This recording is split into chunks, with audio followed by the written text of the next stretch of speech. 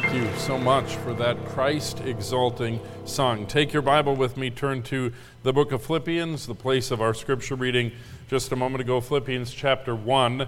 Now, we've announced this morning that we will be having our Pie and Praise service, which means that you'll have an opportunity tonight to give a brief testimony. Okay, again, you're not preaching to the congregation. You're not going to do that because they don't want to hear it. And you're not going to give a big, long prayer request of some type because that's not what this is about. The evening is really about praising the Lord, for praising the Lord, what you're thankful for.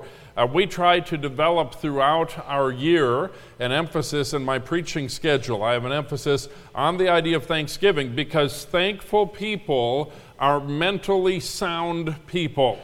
Mental soundness and wholeness begins with a grateful heart and all of the characteristics that go with that. And it is a biblical principle to be thankful. And so we encourage you sometimes to make a list, and our church has done this together as a church family, and I've encouraged you individually. Write down 3 things every day, 3 things you're thankful for. They have to be different every day.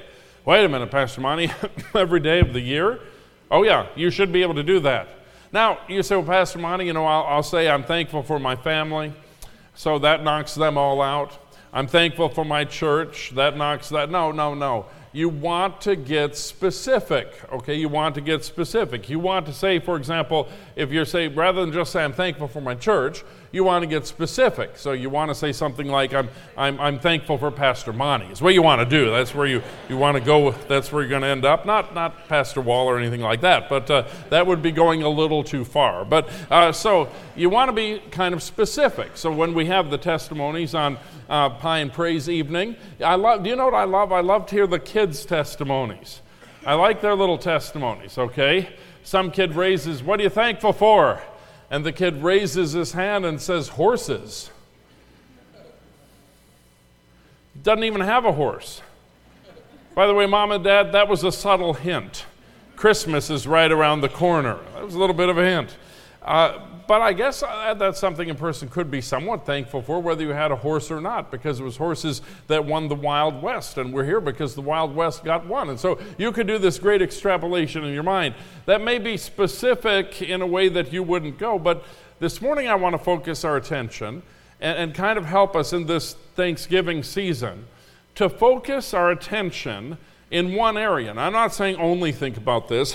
We can be grateful. And I'm not telling you what to say tonight in your testimony time. Okay, you've got a testimony that's individual.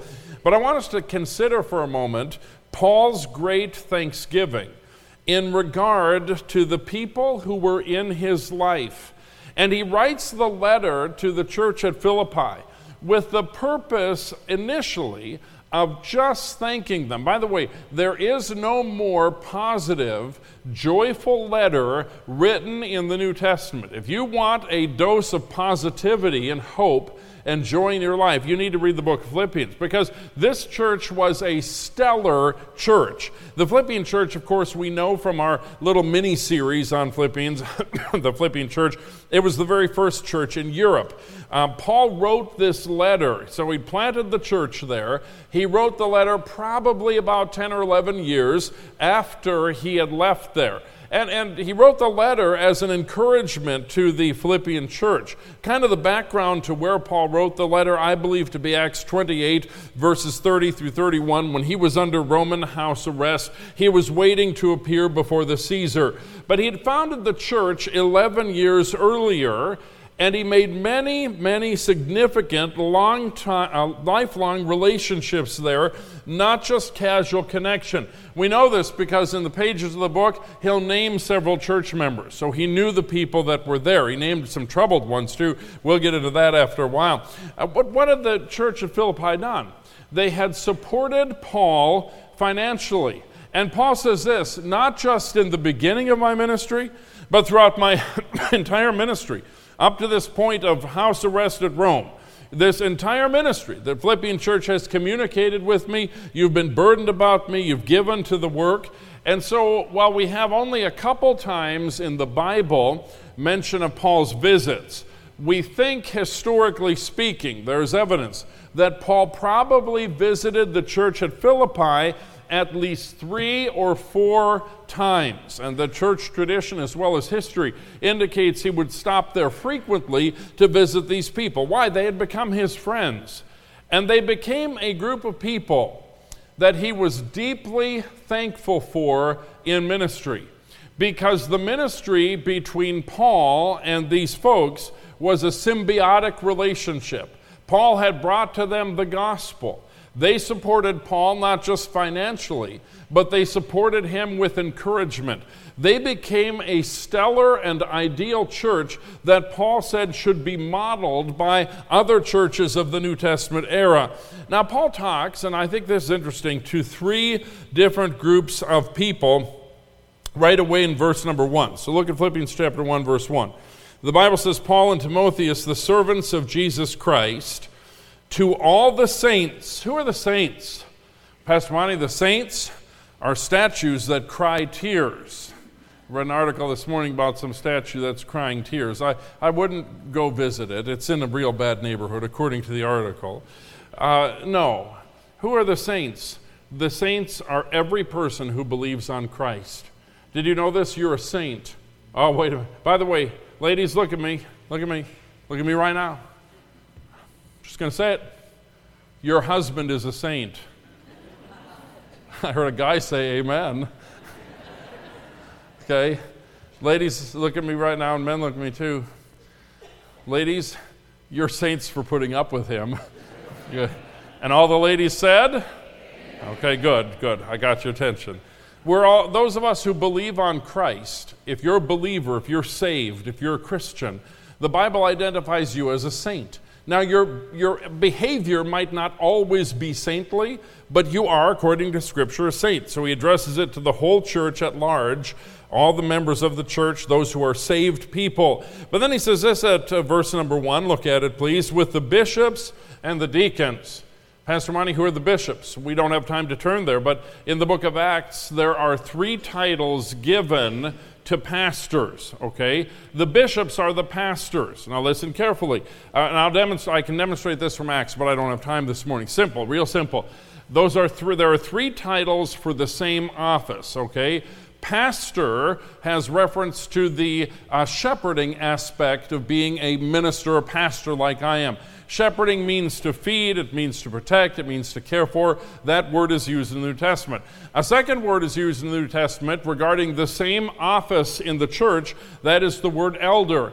Elder carries the idea of leadership or authority within that church. A third word is used, and that is the word bishop. Bishop simply means overseer. So a pastor has 3 responsibilities: to shepherd, to lead, and to oversee a congregation. Those 3 responsibilities are vested in one man. So when Paul says to the bishops, he's talking about the pastors. Yes, they had multiple pastors. The church at Philippi grew very rapidly. It became a large church. And so Paul said, I'm going to address them. Then notice the next one, the next group. He says, and the deacons. Isn't this interesting? In this verse of Scripture, Paul says the church has 2 offices, that of bishop, pastor, elder, all one idea there, and then that of the deacons. Who are the deacons? The deacons are those who were selected by the congregation in a service aspect of the church, and they serve the church. And the early church had dealt with a lot of benevolence things. Our deacons serve us in many, many ways, folks. They put in a lot of hours for this church in decision-making and in discussion of things and bouncing ideas off, and I'm thankful for our deacons. But I want to point out that those are the 2 offices of the church. The pastor, bishop, elder, that's one office, and then the deacon, that's the second office. That's what the Lord has for us. So Paul addresses these in regard to his letter. But I want you to notice what he says. Verse 3, I thank my God upon every remembrance of you. Just a few weeks ago, some of us had the privilege of walking down the ancient streets of Philippi, of standing in the place where Paul was beaten and where he stood trial, of looking around the ruins of what is left of what at one time was a flourishing city. And though we can't imagine exactly what it all looked like, it all looks bigger than I'd ever imagined it, because we can't imagine what it all looked like, we do know this, that city was flourishing at the time of Paul, and that while not the largest city of the province, it was crowded with people. And there were people there whom the Spirit of God touched as Paul preached. And there were some that were won to Christ, Lydia and her family. Later on, the Philippian jailer came to know Christ, and his family came to know Christ. And over the visit, which took place during the second missionary journey, over that visit, a number of people came to know Christ, and the witness and testimony magnified, and finally there was a church established. And Paul said in verse number 3, I thank my God upon every remembrance of you. I want to ask you a question. How did Paul think about people? How did Paul think about people? In order to be scriptural in my thinking, I must determine how to think appropriately about people. This could dabble a little bit in the philosophical, except for one thing. I've got the Bible to dictate to me, in the example of the Apostle Paul, to dictate to me how I am to feel about people.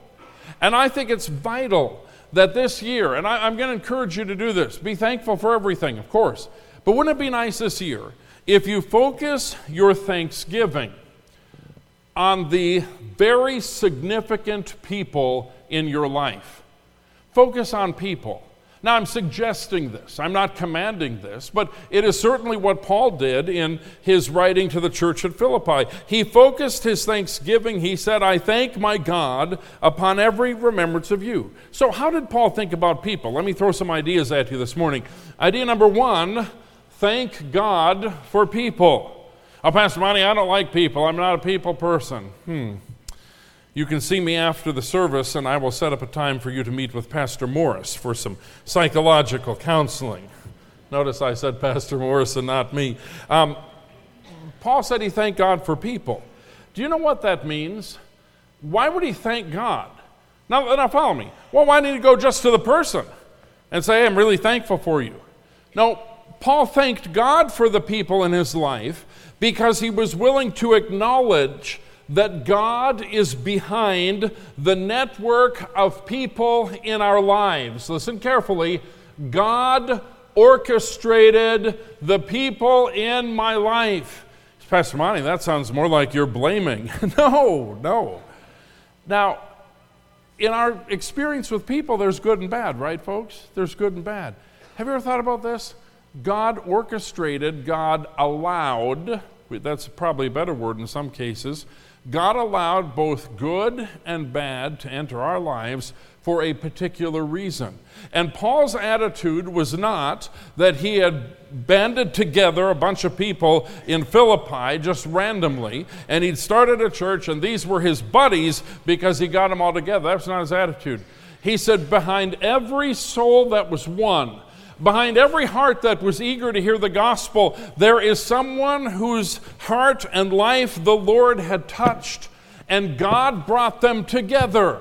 When Paul went down to that little riverside looking for Jews to preach the gospel to, and he met Lydia, he looked at that as a divine appointment, and Lydia became a founder of that early church at Philippi. Here's what I'm suggesting. I should thank God for people, because the people in my life are people that God orchestrated to be there. Now, he said this in verse number 3, I thank my God upon every remembrance of you. Remember where Paul is writing this? He is under house arrest in Rome. Now, he wasn't in the deepest catacombs of the prison likely, but he was under house arrest. And he had lots of time to think about a lot of things. And one of the things Paul chose to do was to go through a list of memories. And one of the great memories that came to his mind, probably many memories, were the things that took place at Philippi. I'm absolutely certain that when Paul says, I remembered you and I thank God upon remembrance of you, that he wasn't just remembering a city, but that cataloged in his mind, before there ever was such a thing as Facebook, can you imagine that? Cataloged in his mind were people who came to mind, and he, under Roman house arrest, is saying, Lord, I'm thankful for so-and-so. And maybe he smiled. And that, oh, think about so-and-so, well, what about so-and-so? And probably a whole list of people, the converts at the church at Philippi, they came into his mind, and as he remembered them, he was thankful. I think memories prompt thankfulness, and the Holy Spirit can prompt our memories. I'm suggesting that if we want to be thankful for people, we need to be purposeful in remembering. Allow the Holy Spirit to guide you in this. Dwell in memories for a little while, because great memories always make a grateful heart.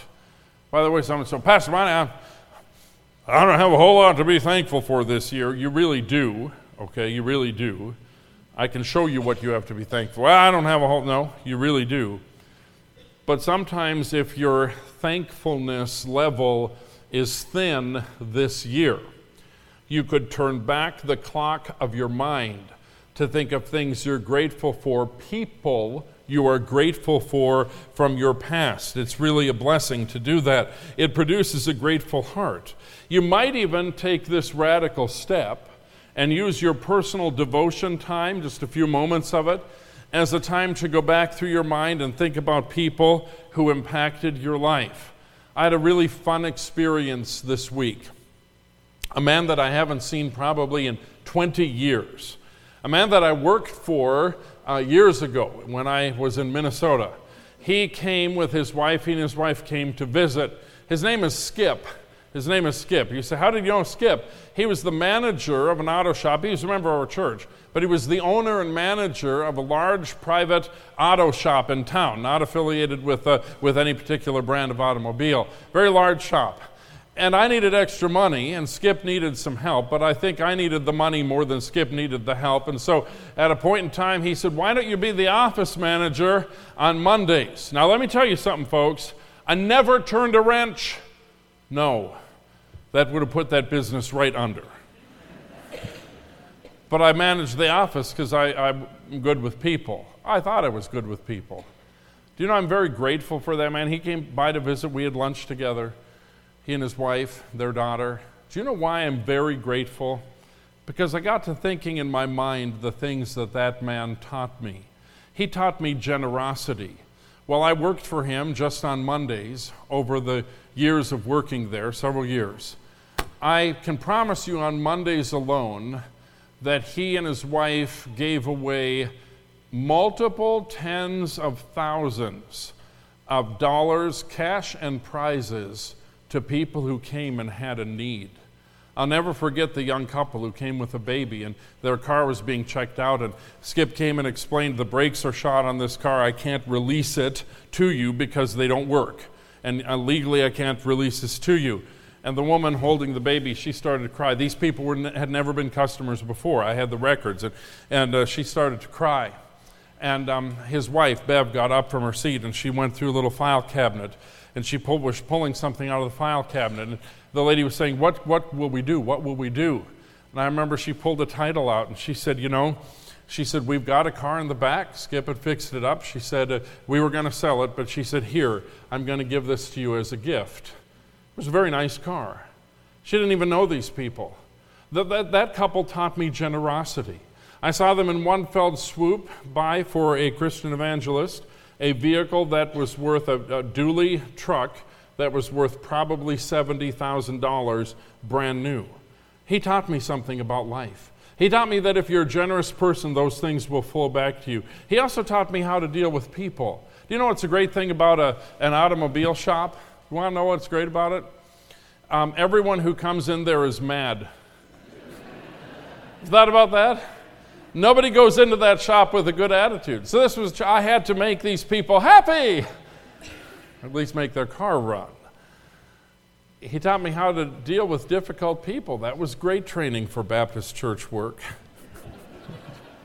Just kidding. No, I'm not. And as I thought through my mind of the things that this man taught me, my heart filled with thanksgiving. By the way, when I saw him, I told him, I said, you taught me this, and you taught me this, and you taught me this. And you know what that did for me? It warmed my heart. I'm just suggesting that Paul expressed thanksgiving for people. But number two, look at what else he did. Verse 4, The Bible says of those for whom he was thankful, always in every prayer of mine for you all, making request with joy. Not only did he thank God for people, but he prayed for people. He prayed for people. He genuinely prayed. Now, we ought to remember people in prayer. The church has a prayer list. It's good to pray for them. I hope you have a personal prayer list that is purposeful and that you pray for people. And as you go through your memories, and maybe the Lord brings something to your mind, maybe the Lord even brings something to your mind in this message. I hope you'll, Pastor Monty, the story you told, it warmed my heart and I thought about so-and-so, okay? Don't just remember them. And don't just be thankful in your heart for them, but take a moment to pray for them. You say, Pastor, well, I haven't seen this person in years. May I tell you that lifting them before the throne of grace in prayer will make you closer to them in spirit than you could possibly be. I have a friend who's away somewhere, has been away for a couple months somewhere, haven't seen him or talked to him lately. Every day, because of circumstances in this man's life, every day I pray for him. And while he can't communicate with me, every day I pray. And every day I feel close to him, even though there can be no communication right now. I think prayer helps us to soften our heart toward people that may be our nemesis. Nemesis is a fancy word for enemy. Pastor Mike, I just can't stand so-and-so. Well, I'm so glad you told me that. Now, do you pray for that person? Because prayer can change our hearts. Well, you don't even know what blah, blah, blah. I don't want to know. But prayer would really change our hearts. Praying for people blesses me. It puts me in the place of the blessing of God. By the way, when I pray for someone, it places the burden of my heart for them on God. Maybe I can do nothing for this person, but I know someone who can.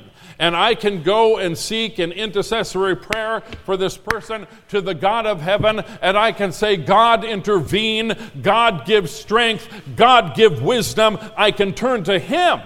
Ladies and gentlemen, not just thanking God for people, but praying for people. Our prayers have the power to really change things. But then I want you to see something else. How did Paul respond to people? What was his relationship with people? Look at verse 4 right at the end. He said, always in every prayer of mine for you all, making request with joy. With joy. Yeah. Do you know what Paul did? This is going to be revolutionary to some of you. Paul enjoyed people. Paul enjoyed people. Paul's thankfulness and prayers were fueled by his genuine joy over the Philippians. Do you know what the major theme of the book of Philippians is? It's joy.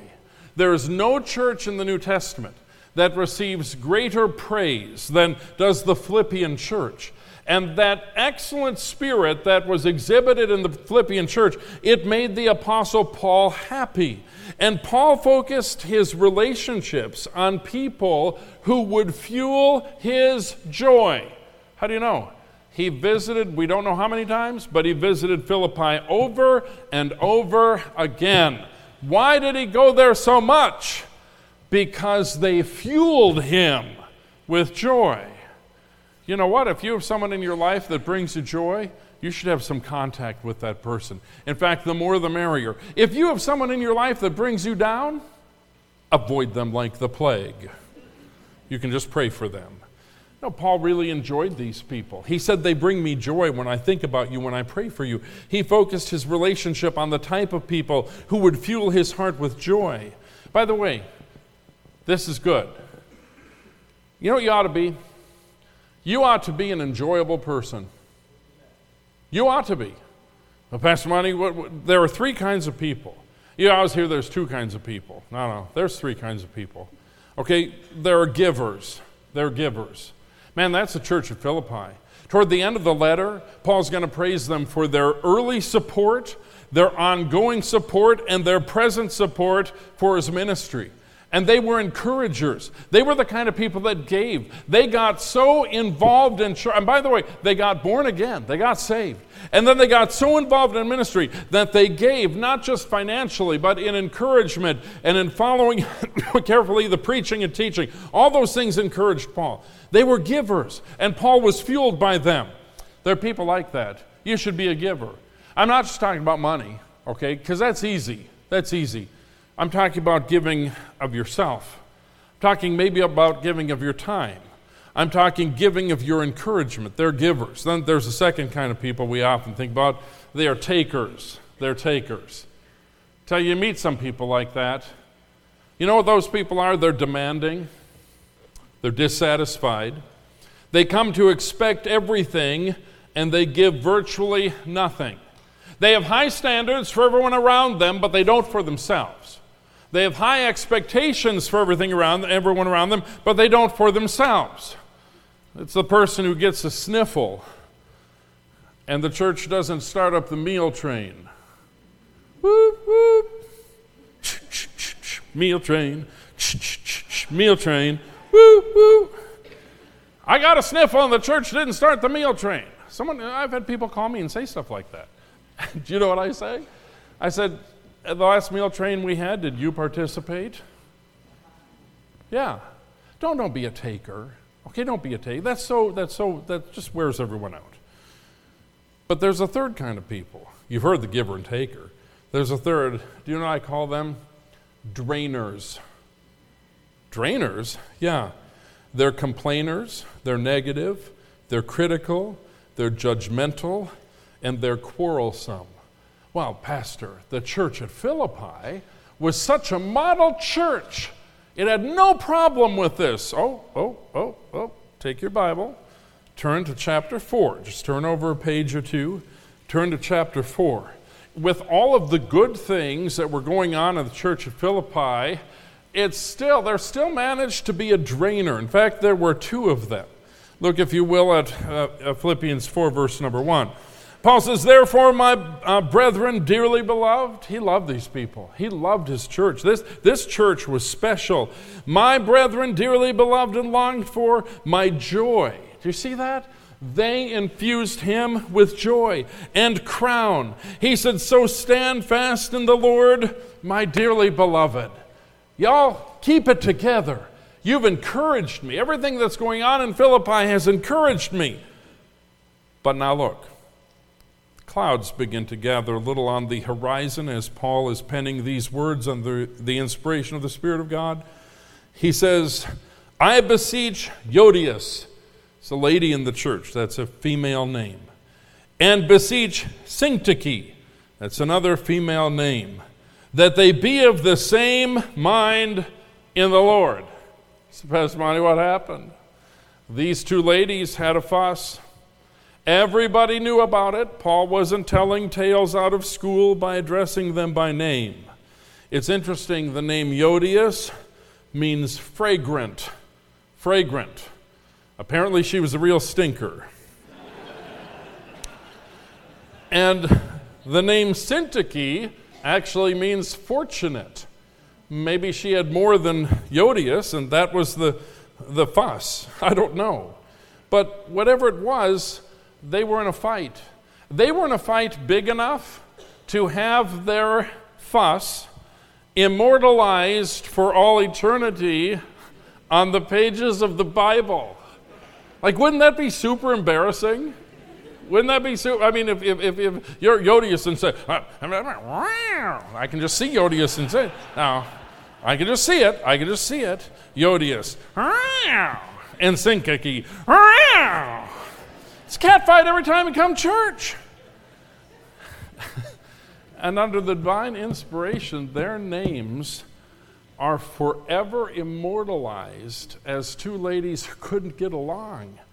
They would be an example of some drainers, right? Don't be a drainer. Paul had his strength, his joy.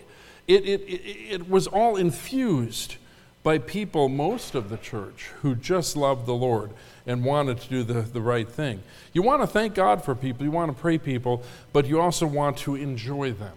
And if you want to enjoy people, learn to be an enjoyable person. I could put it this way to make it real practical.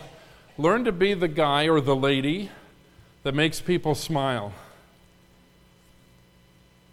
That's simple enough. Pastor Monty, I'm just not a funny person. You don't have to be funny. But are you the person that makes someone smile? There's people that come up to me at church, I can't help but to smile. And it's not because they look funny. Some of them do, but not saying who, so it's not because they look funny. It's because when I see that person, they just bring joy. There's something about them, they carry joy with them. If you want to enjoy people, be an enjoyable person. Ask yourself the question, do I carry burdens, criticisms, negativity, or am I a lighthouse of joy to the people that are around me? The people that give the most joy typically have the most close relationships. Be the person that makes another person smile. So Paul thanked God for people, he prayed for people, he enjoyed people. But look at verse number 5, quickly. Verse number 5, back to chapter 1. Paul says this, for, and the use of the preposition for means because of. For is a very flexible preposition. For or because of your fellowship in the gospel from the first day until now. You're to thank God for people, you're to pray for people, you're to enjoy people, but you're also to invest in people.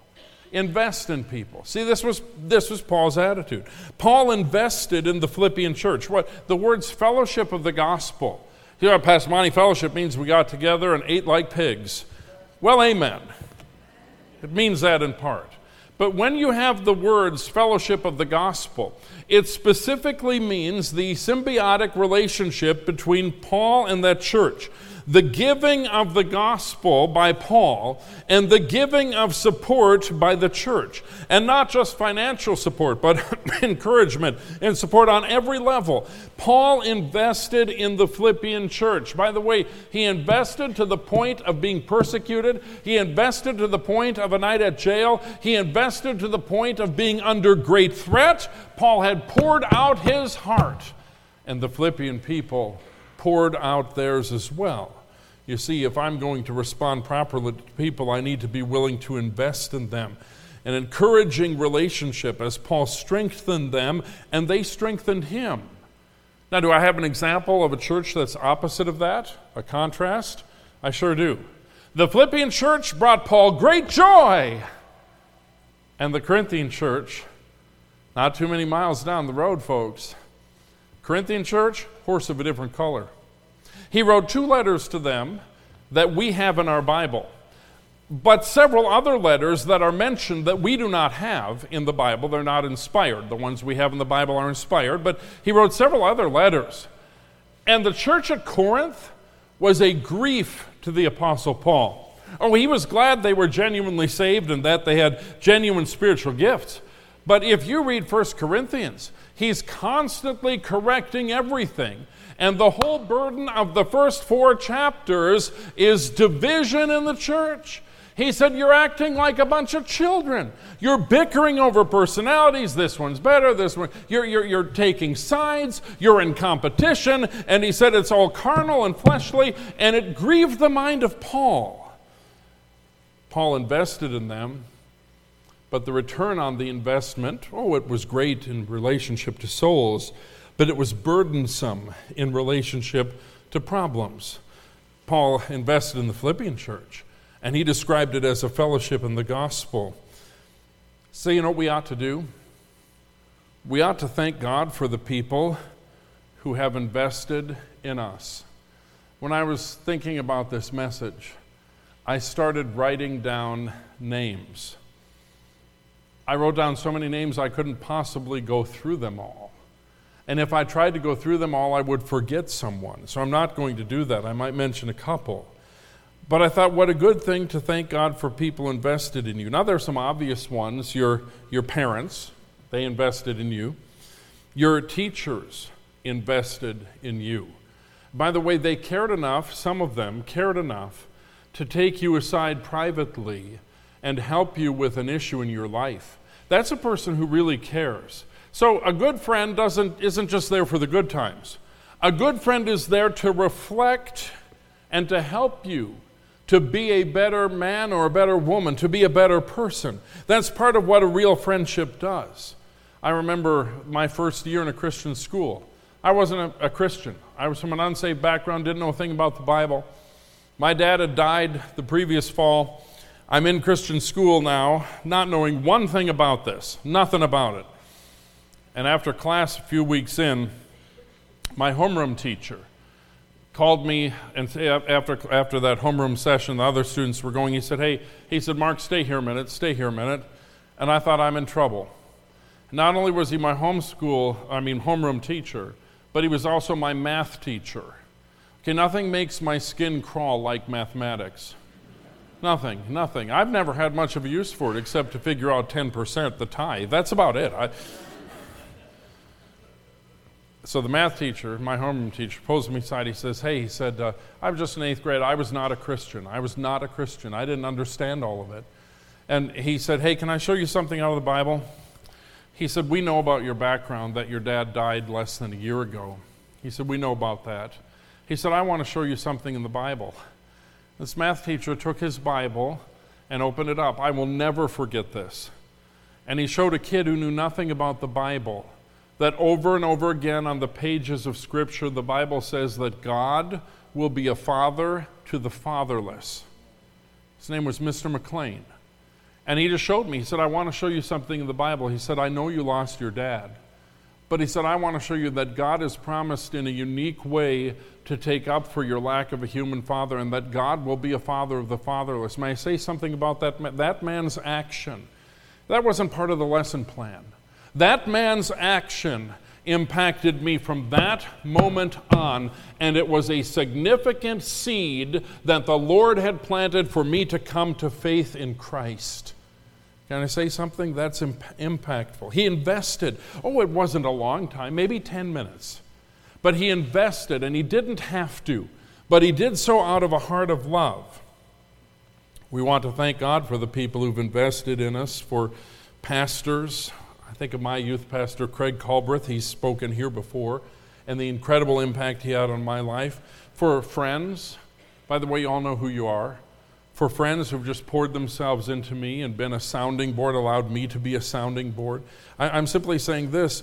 Paul didn't just preach to people, he invested. Now, you can't invest in everyone. There's 7 billion, 8 billion people in the world, I guess, now. I can influence as many as I can, but I can invest in some. And I should invest in some, a great many as I can. I should do that because I have a litany of people who have done that for me, and so do you. A litany. Pastor, I'm kind of a self-made man. I don't believe it for a minute. There are a litany of people who gave you something, a piece of wisdom, a word of encouragement, who said, hey, don't quit. You're just about to win. Don't quit. People who maybe in a moment's time with nothing more than a concerned comment help to set the direction of your life. Investment in people, of course, is personal. It takes time, effort, and it's very interactive. But I want to say this. Investments have good returns. A good investment, a wise investment, has a good return. And God's done that hundreds of times in my own life. So this Thanksgiving, what am I thankful for? Well, I'm thankful for horses. I don't know. It's a little bit of a stretch. No, I'm thankful for a lot of things. But I want to focus this Thanksgiving on thankful for people. Thankful to God for my family, for my wife who for 33 years has put up with this. What do you mean this? The ministry? No, this, me. Who for 33 years has stood behind me rolling her eyes, as every good woman does. I'm thankful for that. I'm thankful for good kids. My sons never caused me a moment's trouble. And by the way, I'm thankful for a good church that didn't put my kids under a microscope. God bless you for that. You allowed them just to be kids. Okay, they grew up being kids. By the way, you interfere in my family, you've crossed a line and you're going to get it. But you never have. You never have. Just firing a warning shot across the old bow, but you never have. I'm thankful for that. I'm thankful for men in this church who poured into me, who sought a relationship, a friendship. I'm thankful for my staff that serves in such a way as to take care of everything besides this pulpit ministry. They really do. I'm thankful for that. I'm thankful for them for being not only employees but very close friends. Men who will have a real conversation with me when that needs to happen, and it does. Men who will encourage, men who will support, men who will help. So this Thanksgiving, and I'm going to challenge you to do it too, think of all the things you're thankful for. Write a list. Horses. But maybe, to be a little more specific, write down some names and then pray for them and thank God for them. And maybe with one or two, send them a note. Huh? Where is that in the Bible? Paul loved these people and thanked God for them. And you know what he did? Under divine inspiration of the Spirit of God, he wrote them a note. And it's called the book of Philippians. And out of fullness of heart, he wrote that note. Divine inspiration of the Spirit of God, and it became one of the most blessed books of our New Testament. Folks, let's make it special. Say what we should say while we can say it, while we have an opportunity. Open your heart and make it real this Thanksgiving. Father, thank you for a great example in your word of a man who genuinely and properly loved people. And I pray, Father, you'll help us as we maybe think about how grateful we should be for folks in our past, folks in our present. God, that you have woven a tapestry that is rich and joyful. Sometimes it's funny. Sometimes it's entertaining. But Lord, you've woven this tapestry in our lives. No man is an island. And Father, I pray you'll help us to be grateful for those in our lives that are a source of joy. Thank you for loving us. We pray you would help us to encourage someone else as a fruit of this message. In Jesus' name, stand with me.